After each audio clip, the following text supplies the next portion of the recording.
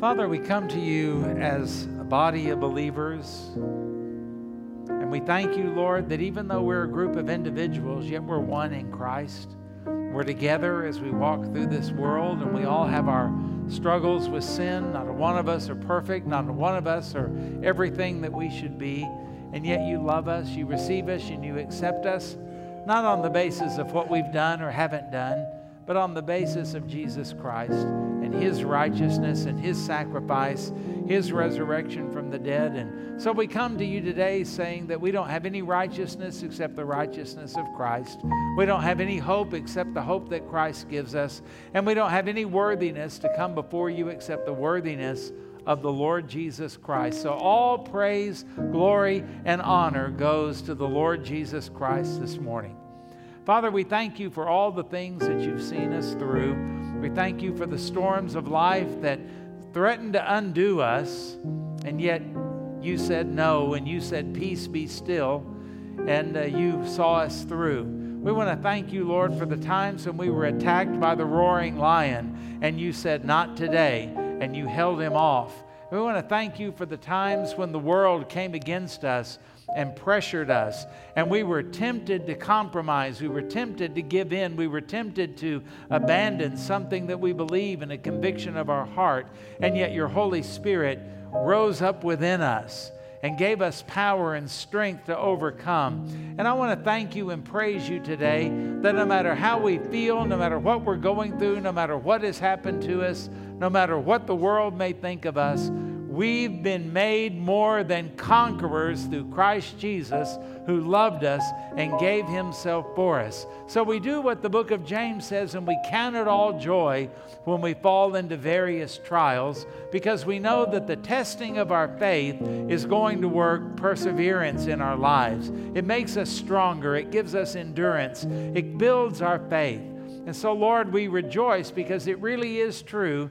Everything we go through works together for good because we love you and we're called according to your purpose, and you don't allow anything to happen to us or allow us to go through anything that is not going to be for our benefit and for your glory. So we give you thanks and we give you praise. We thank you for working on behalf of our brothers and sisters over the years and decades that we've been here. And we thank you for the miracles that we have seen. We thank you for recoveries that we have seen. We thank you for life that was supposed to end that has gone on, in some cases, for decades. We praise you that you care about your children. And so we pray today that you would heal those that are sick. We pray that you would comfort the grieving. We pray, Father, that those who are going through trials, you would provide for their needs and give them a sense of your presence.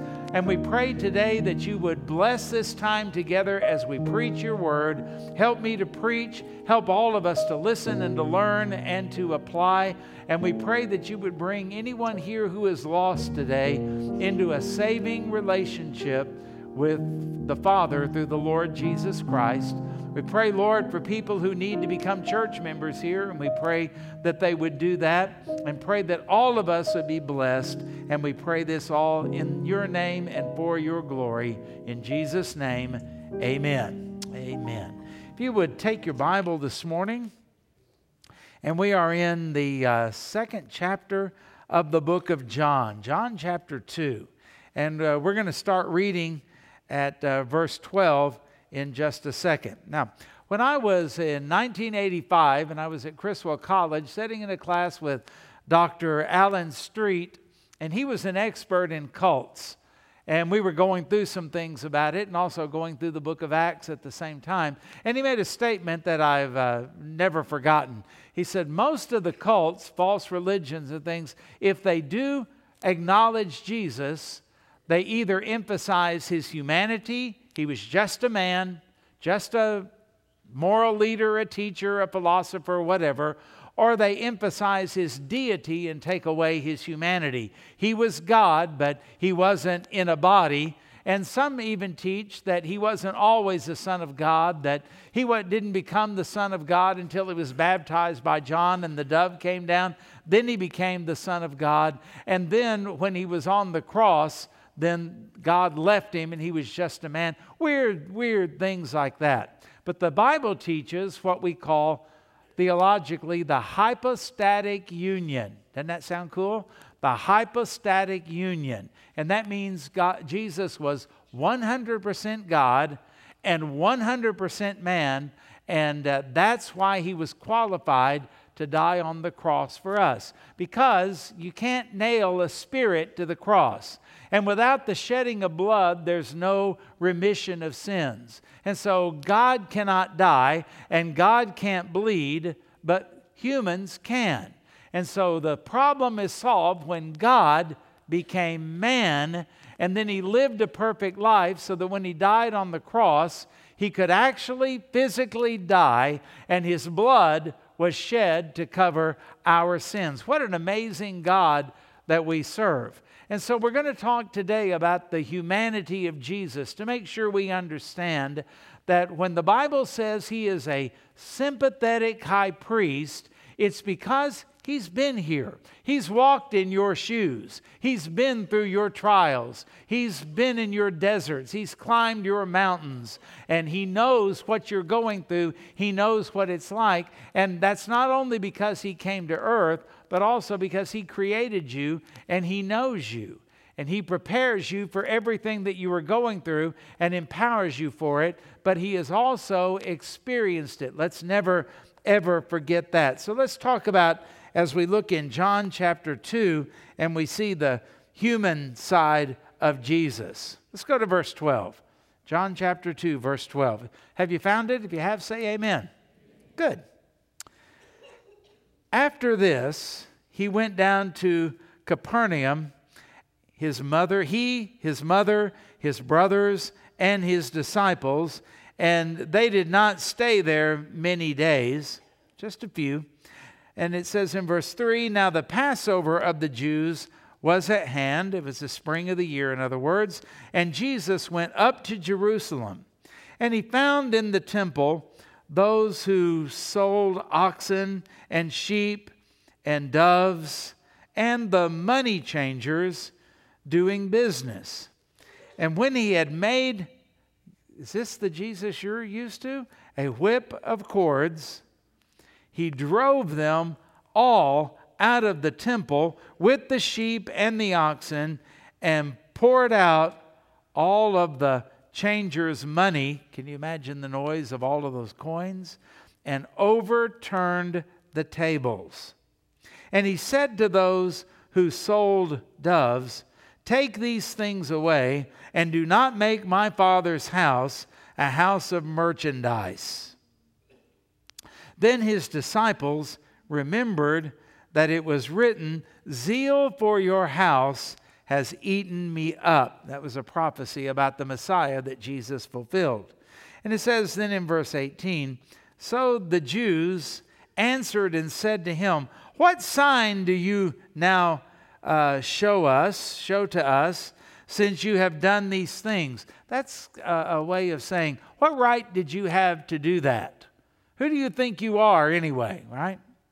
So Jesus answered and said to them, destroy this temple, and in 3 days I will raise it up. And then the Jews said, it has taken 46 years to build this temple, and you will raise it up again in 3 days? But he was speaking of the temple of his body. Therefore, when he had risen from the dead, his disciples remembered that he had said this to them, and they believed the scriptures and the word that Jesus had said. Now, when I read through this, notice that in this whole passage, not a single miracle took place.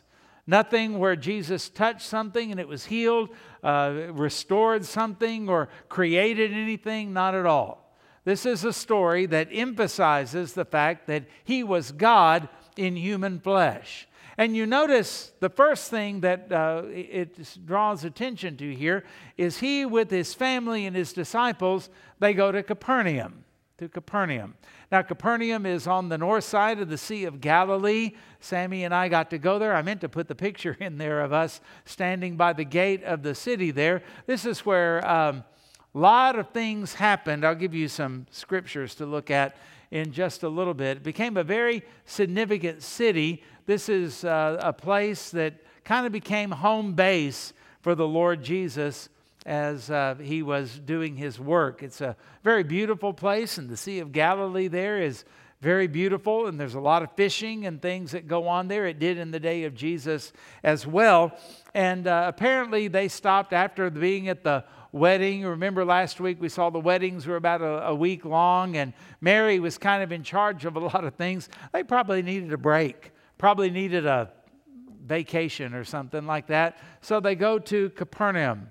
And that reminds me that, you know, Jesus, while he was on earth, he had to eat food, had to keep his calories up. He had to exercise. He had to drink water. He had to sleep. He got tired. There were times he took naps, things like that. All of those things that you would not expect for God to do. Indeed, God doesn't have to do any of those things. But Jesus did while he was on earth because he was God in human flesh. It brings up something else too. The Roman Catholic Church teaches that Mary was a special person. Well, she was, but maybe not in the way they describe it. And they say that she was perpetually a virgin. And yet it says in here that Jesus went with his mother and his brothers. Did you know Jesus had siblings? And the Bible says in, I believe it's Matthew, that Joseph did not know her, meaning have sexual relations with her, until after Jesus was born. And then they had a normal marriage, and they had normal childbearing and pregnancies and births and all those kind of things. And so this is kind of a mixed family. One of them is deity in human flesh, and the others are just flesh. Can you imagine what their lives were like? And can you imagine how hard it would be to be Jesus' little brother? And so they are all together here, and this speaks of the humanity of Jesus. He had friends, he had his disciples there, he had a mother, the Bible says in the book of Galatians, but when the fullness of time had come, God sent forth his Son, born of a woman, born under the law, and all of that happened because this is the plan of God. God would put on human flesh, come to earth, live the life that we could never live, that no human had ever lived, and completely satisfy God's demand for perfection. The Bible says, "Be ye perfect as your Father in heaven also is perfect." There's only one problem with that. You've already blown it. Your perfection was gone a long time ago, and you can't fix that. You have to have a perfect Savior, a perfect sacrifice. And so Jesus, living in this earth, living with unsaved brothers and sisters, living in the stresses of life today, the ups and the downs, the good, the bad, the betrayals, and yet he did all of that without sin. No sinful thoughts, no sinful motives. He never forgot to do anything he was supposed to do, and he did everything that he was required to do. Praise his name that he would do that, because it wasn't just enough for him to be the lamb that was sacrificed on the cross. The lamb had to be an unblemished lamb, and that was a picture of our Messiah and our Lord, the Lord Jesus Christ, and his perfection. But these verses just drip with his humanity. They drip with just the normal things that he would go through. Now, when we think about him going to Capernaum, actually he was from Nazareth. That's where he was raised, born in Bethlehem, and then they went to Egypt because Herod wanted to kill him, and then they go to Nazareth. And Nazareth was not terribly far from Capernaum, and apparently he switched his base to Capernaum. Now, when I read in the Gospels, I remember a time when Jesus went to preach in the synagogue in his hometown. And you would think, oh, they would be so proud of him. The great rabbi, Jesus, is going to come. He's one of ours. He's one of us. And you remember he sat down with the scroll and he read out of Isaiah, "The Spirit of the Lord is upon me, and he has anointed me to preach the gospel to the poor," and all of that. And then he tells them, "This scripture is fulfilled today in your midst." And they didn't break out in applause. There were no amens, but there was a rumbling. Who does this guy think he is? Is he not the son of the carpenter, the village carpenter, Joseph? We've known him since he was a kid. Who in the world does he think he is? So no wonder he changed his home base. He said a prophet is without honor except in his own hometown. Well, that was certainly true in that situation. They even wanted to stone him. So that makes sense that he would want to change his home base to this place called Capernaum. And this was the hometown. A lot of things happened here. The hometown of Matthew, the tax collector, and it's not far from Bethsaida. That's the hometown of Simon Peter and his brother Andrew. And Simon Peter later apparently relocated to Capernaum as well. In fact, we saw an excavation that they believe was the Apostle Peter's house there in Capernaum. And we saw the synagogue. And they have a new synagogue that was built, I don't know, a couple of thousand years ago nearly, that's on top of the one that Jesus would have gone in. And it's real interesting to see all of the ruins there and to think about what a significant city that this actually was. Because when we think about Capernaum in the New Testament, I just do this just to show you how significant it was for whatever purposes or reason. A lot of great things happened there. And the Bible says that in Matthew chapter 4, verse 13, that leaving Nazareth, he came and lived in Capernaum, which is by the sea, the region of Zebulun and Naphtali. And that, by the way, was in fulfillment of a prophecy as well. It's also mentioned in Matthew chapter 8, verse 5, that's where the centurion came to him and needed to have a healing done, and that's where Jesus did it. That was Capernaum. In Matthew 11:23, Jesus says, "You, Capernaum, are exalted to heaven, but you will go down to Hades. For if the mighty works had been done in Sodom, which were done in you, it would have remained until this day." That's quite an indictment, isn't it? And then in Matthew 17:24, it says that they came to Capernaum, and those who collected the temple tax, they came to Peter and they go, "Is your master not going to pay the temple tax?" Well, if you think about it, that temple was dedicated to him because it was for the worship of God. He shouldn't have had to pay the tax, but Peter couldn't, without thinking, he goes, "Well, of course he does." And that put him in a little bit of a pickle. And Peter is in a little trouble with Jesus. And then Jesus, the forgiving, kind person that he is, he says to Peter, "Go out there and catch a fish." And when Peter caught a fish, guess what? It had a gold coin in it, enough to pay the temple tax that Jesus didn't really owe, but paid anyway, just for his testimony. It's also mentioned in Mark chapter 1, verse 21. And it says that they went into Capernaum immediately on the Sabbath day, and he entered into the synagogue and he taught. And that's where he would get in trouble for doing a miracle on the Sabbath day. You can't work on the Sabbath, and apparently performing a miracle is some kind of a work that the Pharisees didn't like.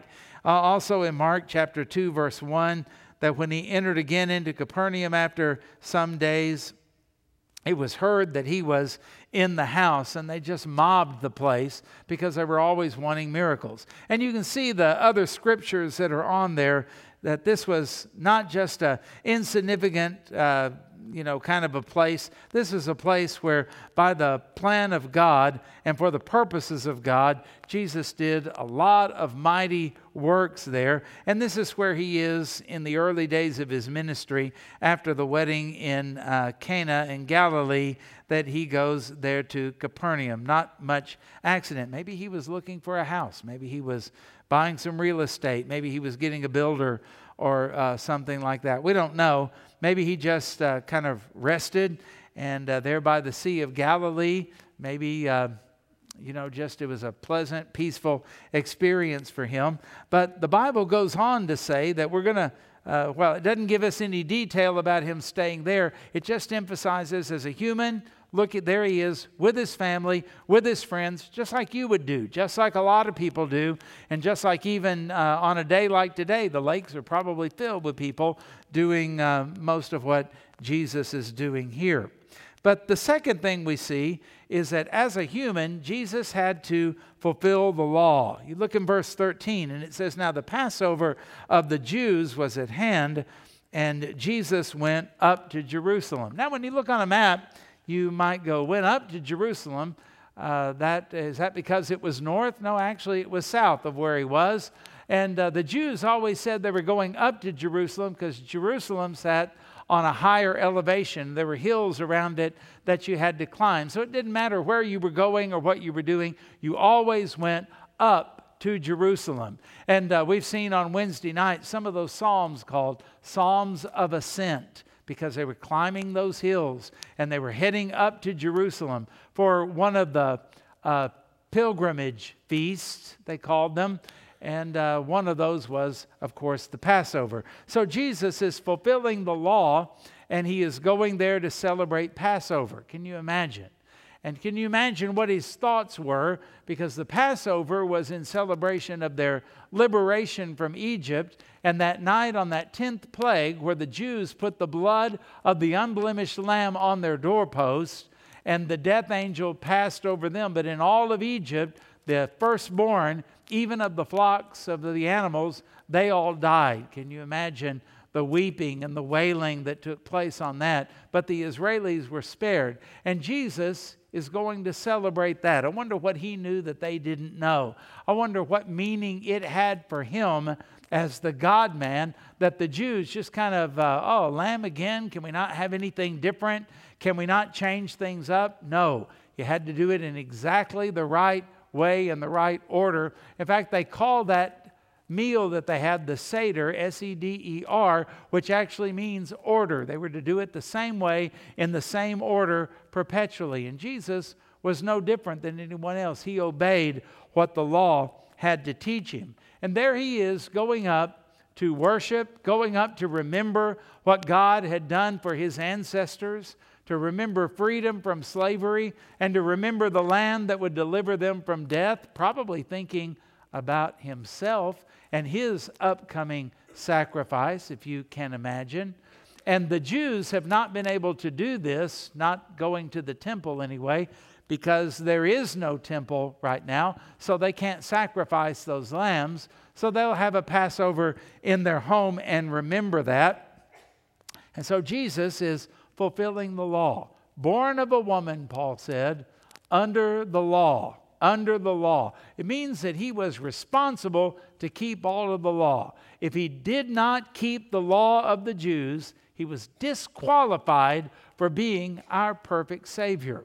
When the Jews pray, they put on a tallit, that's that shawl thing that they wear, and they have fringes all around them. There are, if my memory serves me correctly, 613 fringes. If that's not, it's over 600, I know that. One for each point of the law they're supposed to keep. Can you imagine? You can't even name the 10 Commandments, I'll bet you. They would have to pray, and they would go through each fringe, would remind them of a law that they were supposed to pray about and supposed to keep. Now, the law could never bring righteousness. It was never designed to do that. The law was designed to expose sin, number one, and number two, point to the coming of the Messiah who would pay for all of those sins. And that's why they were supposed to offer those sacrifices. It reminded me, the sacrifice would remind me, if I were a Jew living in those days, of my failure to keep all of those laws. And it would also remind me that God was going to provide the ultimate sacrifice for that sin. You think that was on Jesus' mind? I bet it was. I bet he was thinking about all of that and thinking about how in just a short time he would be dying on the cross for the sins of all who would believe in him, to pay the perfect sacrifice for our sins. But when he comes into Jerusalem and he goes to the temple, and they had certain things that they would do to get ready for Passover, and offering the paschal lamb as a sacrifice before they had the feast. And he goes into the temple, and he goes and sees in that outer court of the temple, the court of the Gentiles, the place where you and I would go, and they have found signs from the digs in that temple area warning Gentiles, don't go any further or you're under the penalty of death. They were pretty serious about all of that kind of stuff. You just couldn't go in there and take a tour and wander around or anything like that. There was a certain place where you and I would go as Gentiles. Now, we were welcome in that part. And you remember Jesus had said in another gospel, my Father's house, the temple, is to be a house of prayer for all nations. And so if you as a Gentile were impressed by what they were doing, curious about what they were doing, or maybe you were thinking about becoming a proselyte, a convert, to worship the God of Israel instead of the pagan gods that you had bowed down to, you would go to the court of the Gentiles. But like Jesus, you would have found they weren't really all that serious about Gentiles coming in. They didn't really care all that much. Israel was not the light to the nations that they were supposed to be. How do we know that? Because that's where all of this stuff that Jesus encountered, that's where it was all set up. In the outer courts, in the court there where the Gentiles would go. And what were they doing? Because this story tells us, as we look at this third point, that we see the humanity of Jesus, but we also see his deity, certainly, in the fact that he had anger, but unlike ours, it was righteous anger. Have you ever heard anybody claim that I'm angry, but it's righteous anger? And somehow I kind of doubt that. I'm not sure, because sin always seems to sneak in.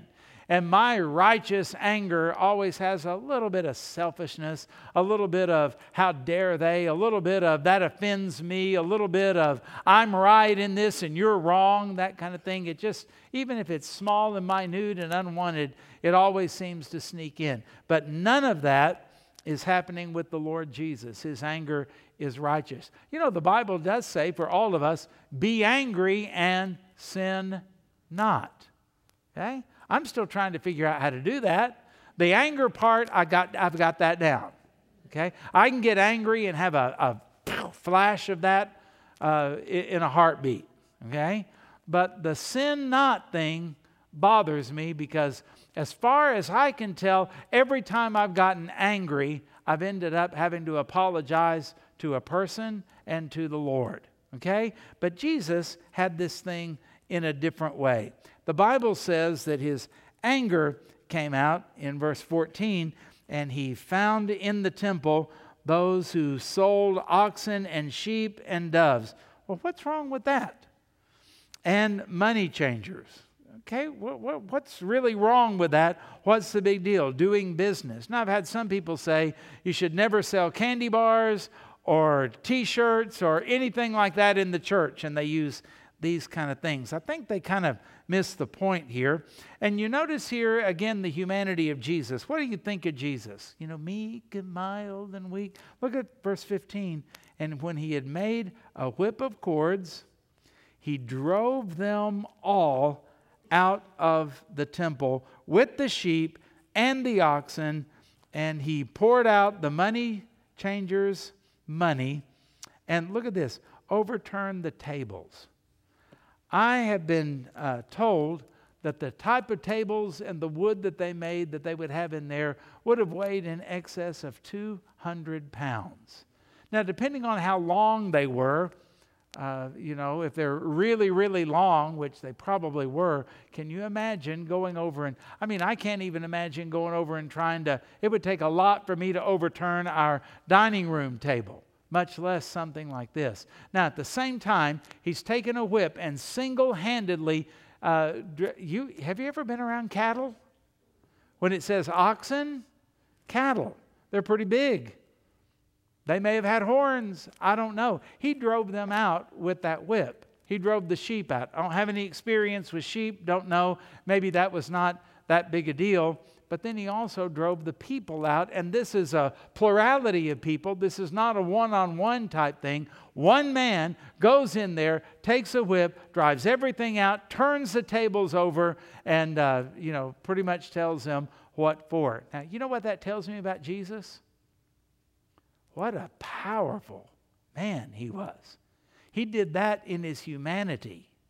If you think about Jesus with some of the pictures you've seen, that's some Middle Ages person, European, putting a picture together of what they think Jesus is, and, kind of holy Jesus, meek and mild. I think if you were to see him in his humanity, you would be shocked at how stocky he was, how big his muscles were, how powerful he was. He probably was not very tall. He was not a skinny man, but he was a very, very strong man. And when he got to work inside of there, he could take care of business, and those people in there didn't dare try to fight him, contest him, or anything like that. I can only imagine what that situation was like. Okay, well, let's talk about this. What got him so ticked off? Well, when you look around at the Jews and you realize they lived in the Roman Empire, Jews lived all over the Roman Empire. And so they would come back once a year for Passover. And when they got back to the temple as a service, they had sacrificial animals already pre-approved, ready to go, kosher, whatever they might say. And they were ready for it. So you go, okay, I need 2 lambs for my family, please. And they say, okay, that'll be 50 shekels. Sorry, all I've got is denarii here. And they would go, sorry, we can't take those here. Oh man, what am I going to do? As a public service, we happen to have the money changers over here.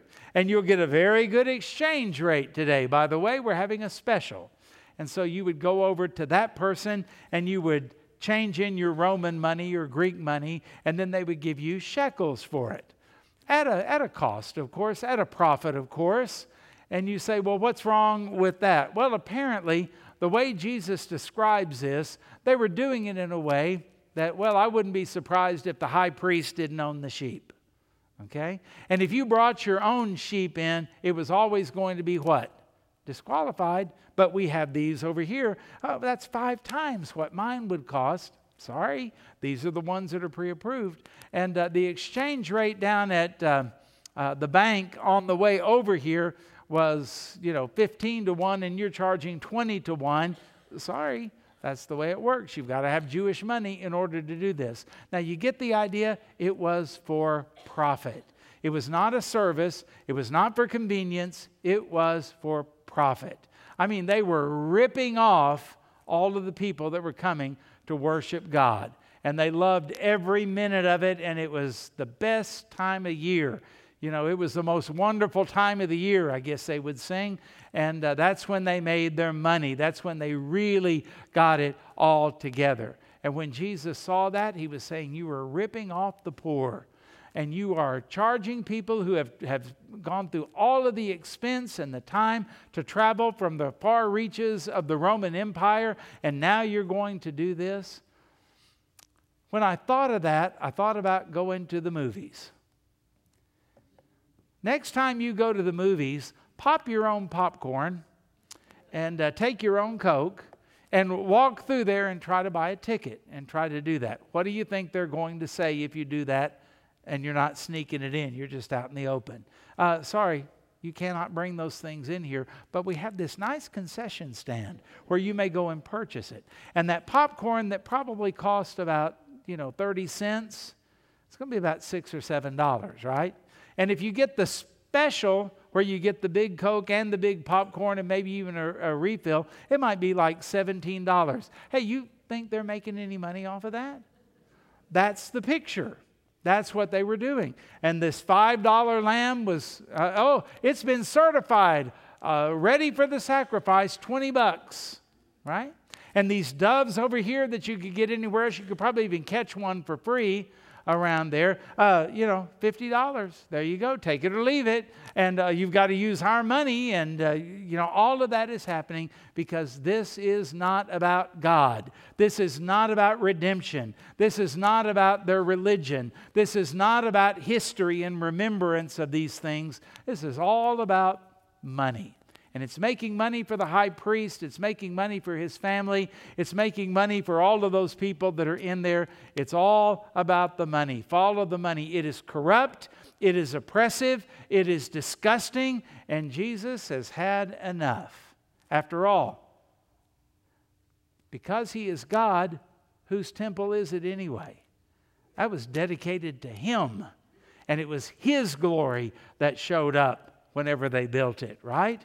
And they've made it a den of thieves. They've made it a place of robbery instead of a place of blessing. That's the point. And so He throws them all out, and they don't even really arrest Him. They don't protest. They don't call the authorities. They don't do anything like that. I think by this point, they were flat out afraid of this guy. Man, this guy is powerful. This guy is angry. This guy is absolutely amazing. And yet, he did all of this without sin because of the honor of his Father and because of what it was doing to other people. This is the compassion of Jesus. He's got to do something about this, and He is going to put a stop to it, and He's going to make a statement about it, if nothing else. This is a religious ripoff, and that is all it is. That's the entire thing. Now, when we think about these things, the Jews would make such a great big deal about the sacrifices and what they would do, but they were empty. They didn't mean anything. They attached no meaning to it whatsoever. And this had been a problem for a long time. Listen to Isaiah 1:11 through 17. What to me is the multitude of your sacrifices, says the Lord. I have had enough of burnt offerings, of rams, and the fat of well-fed beasts. I do not delight in the blood of bulls or of lambs or of goats. And when you come to appear before me, who has required of you this trampling of my courts? Bring no more, listen to this, vain, meaning empty. Bring no more empty offerings, because it is an abomination to me. New moon and Sabbath and the calling of convocations cannot ensure equity and solemn, I cannot endure iniquity and solemn assembly. Your new moons and your appointed feast, my soul hates. I didn't say that. That's God saying that. Why was He saying that? After all, you're the one that said to do it. Yeah, but He never said do it hypocritically. He never said do it in an empty manner. He never said divorce the meaning from what you're doing. You see, they would go in there proud of, their animals. So they bring in an ox, a bull, and they offer it. And then they look down over at this other altar, and there's somebody offering theirs, and their little bull is so scrawny and not worth near as much as yours. Look how much you have sacrificed for God. And instead of seeing your sin, and instead of thinking about the day the Messiah would come, you're kind of puffed up. God must really like my offering. My offering looks better than anybody else's. Everybody's going to see what I have brought to the temple. And God said, you make me want to puke. Right? And there are other verses we could go through with that. Think about David in Psalm 51. He said when he was confessing his sin, you don't desire burnt offering and sacrifice, or else I would bring it to you. What you want is a broken heart. What you want is sincerity in all of this kind of stuff. So Jesus is looking at all of this and He's saying, what a mockery, what a sham, what a ripoff.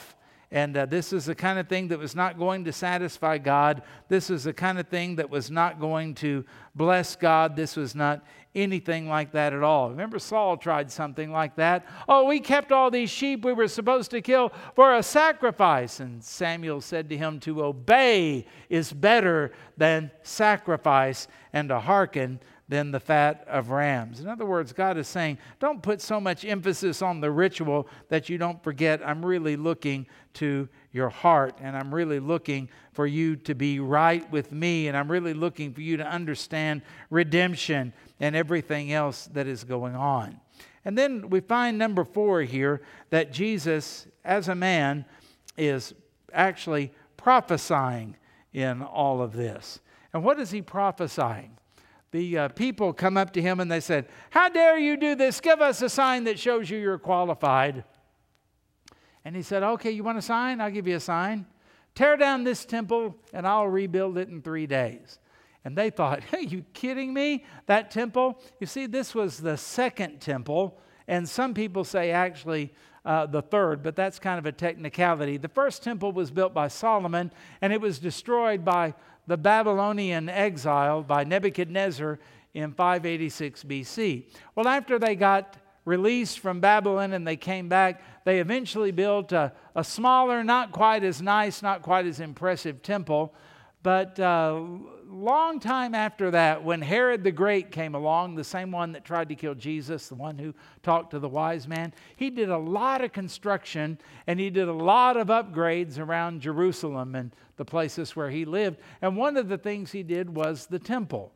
And he really did an amazing job on the temple and made it into a show place once again. And that's what they're making reference to. The 46 years would count the time of original construction plus the upgrade and the remodeling of all of that. Because they couldn't cut stones on the temple site. They had to cut the stones at the quarry. And then when they brought it back, it had to fit perfectly. Can you imagine how long that would take? And how many they would have to throw away? And how long and tedious that would be in a day where there weren't any power tools and you couldn't use them on the temple site anyway. It had to be quiet.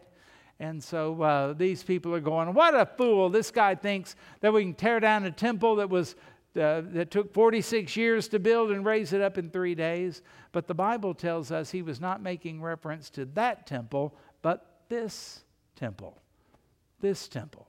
Raise it up in 3 days. And John, as he writes decades later about this, he said, and after the resurrection, we remembered that. We remembered one thing, zeal for your house has eaten me up, has consumed me, in other words. And then they remembered at the resurrection later on. But I think, too, as I read this story, there's another prophecy that most people don't see. See, most people are not threatened by a Jesus in a manger. Oh, let's go help the little baby. Oh, the poor little baby. Oh, it's so sad. They're not threatened by that. Most people are not threatened by a weak, anemic, meek, soft-spoken, kind, never judges, never confronts anything. And I read this and I go, are you kidding me? He made a judgment here, didn't he? He wasn't happy and he did something about it. And it reminds me that Jesus said, the Father has committed all judgment to the Son. If you're not saved here today, what you see in here is a Sunday school picnic to what you're going to face one day when you stand before the Lord. And you try to defend yourself. Look at the good works I've done. Look at all the things I've helped. Look at the money that I've given. Certainly I deserve to come into heaven. And if you think that this throwing out the money changers in the temple was kind of that's Jesus I've never seen before. Let me just put it this way. You ain't seen nothing yet. God hates sin. And God is going to judge sin. You say, well, that doesn't sound good. That's not an uplifting message. Well, let me finish. For God so loved the world that he gave his only begotten Son, that whosoever believeth in him should not perish, but have everlasting life. You see, God grades strictly on keeping the law. You either keep all of it or all of it testifies against you. And if you're going to try to defend yourself and call yourself a good person and say, I certainly am worthy, the good outweighs the bad, you haven't seen the wrath of Jesus in anything close to that. It's going to be absolutely amazing. But that same Jesus that has so much wrath toward sin and hates sinners, in Psalm 7:11, think of the story, and you guys remember that reference, Psalm 7:11, it says, God is angry with sinners every day. You know why? Because he's a God who doesn't change. He's always hated sin. And he's angry with people who would say, I'll do it my way. I don't care what your law says. I don't care what you think. I'll do it my way. And that stirs up the anger of God. But that same God that is angry with sinners is the same one who died for sinners. He's the one who shed his own blood for sinners. And so if you're going to say, well, that's not fair, what's going on? Think about this. It's not fair that an innocent Savior would die on a cross. It's not fair that he would be betrayed. It's not fair that he would be beaten. It's not fair that he would be nailed to that cross. And it's not fair that the wrath of God would be hurled upon Him for your sin. But when you see that, it may not be fair. But oh, what great love. Greater love has no man than this, Jesus said, than that one should lay down his life for a friend. And that's exactly what He did for you. So you can either stand on your own and say, I'm good enough, I think I'm fine the way I am, and you have never seen wrath like you are going to face. Or you could humble yourself today and say, God, be merciful to me, a sinner. I come to you and I confess my sins and I ask you to cleanse me by the blood of Christ. And I believe and fully place my trust that Jesus paid for all of my sins, that He rose from the dead, and that He is the Lord of all. And I surrender to you today. And the Bible says, whoever shall call upon the name of the Lord shall be saved. What an amazing, amazing God we have, when He has every reason to condemn us, but He also provides the sacrifice that would free us and welcome us into the family of God. Have you fully trusted in Christ this hour? Do you understand what we see in here in the humanity of Jesus is restrained and it's limited and it's different than what it'll be when you stand before Him when He is at the judgment seat?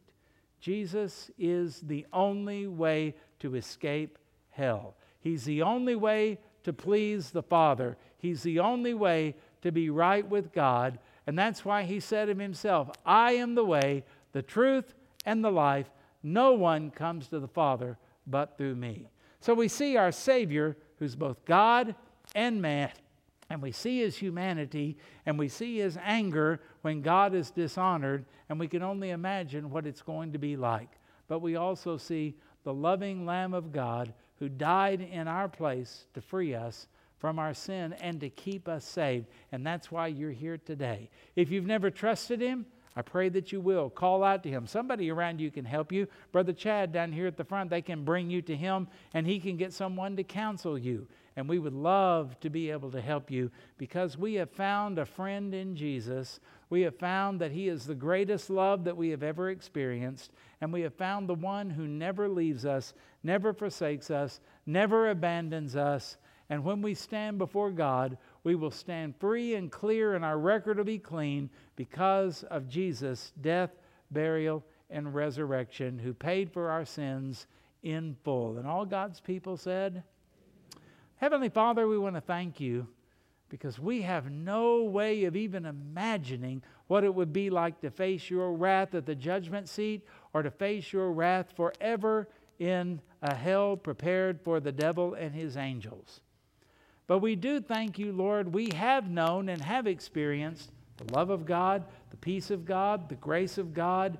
And we thank You, Lord, that that's all because Jesus did what He did, because He put on humanity, came to earth so that He could bleed, so that He could die, so that He could suffer, and so that He could keep the law that we could never keep. So all we can say is, hallelujah, thank You.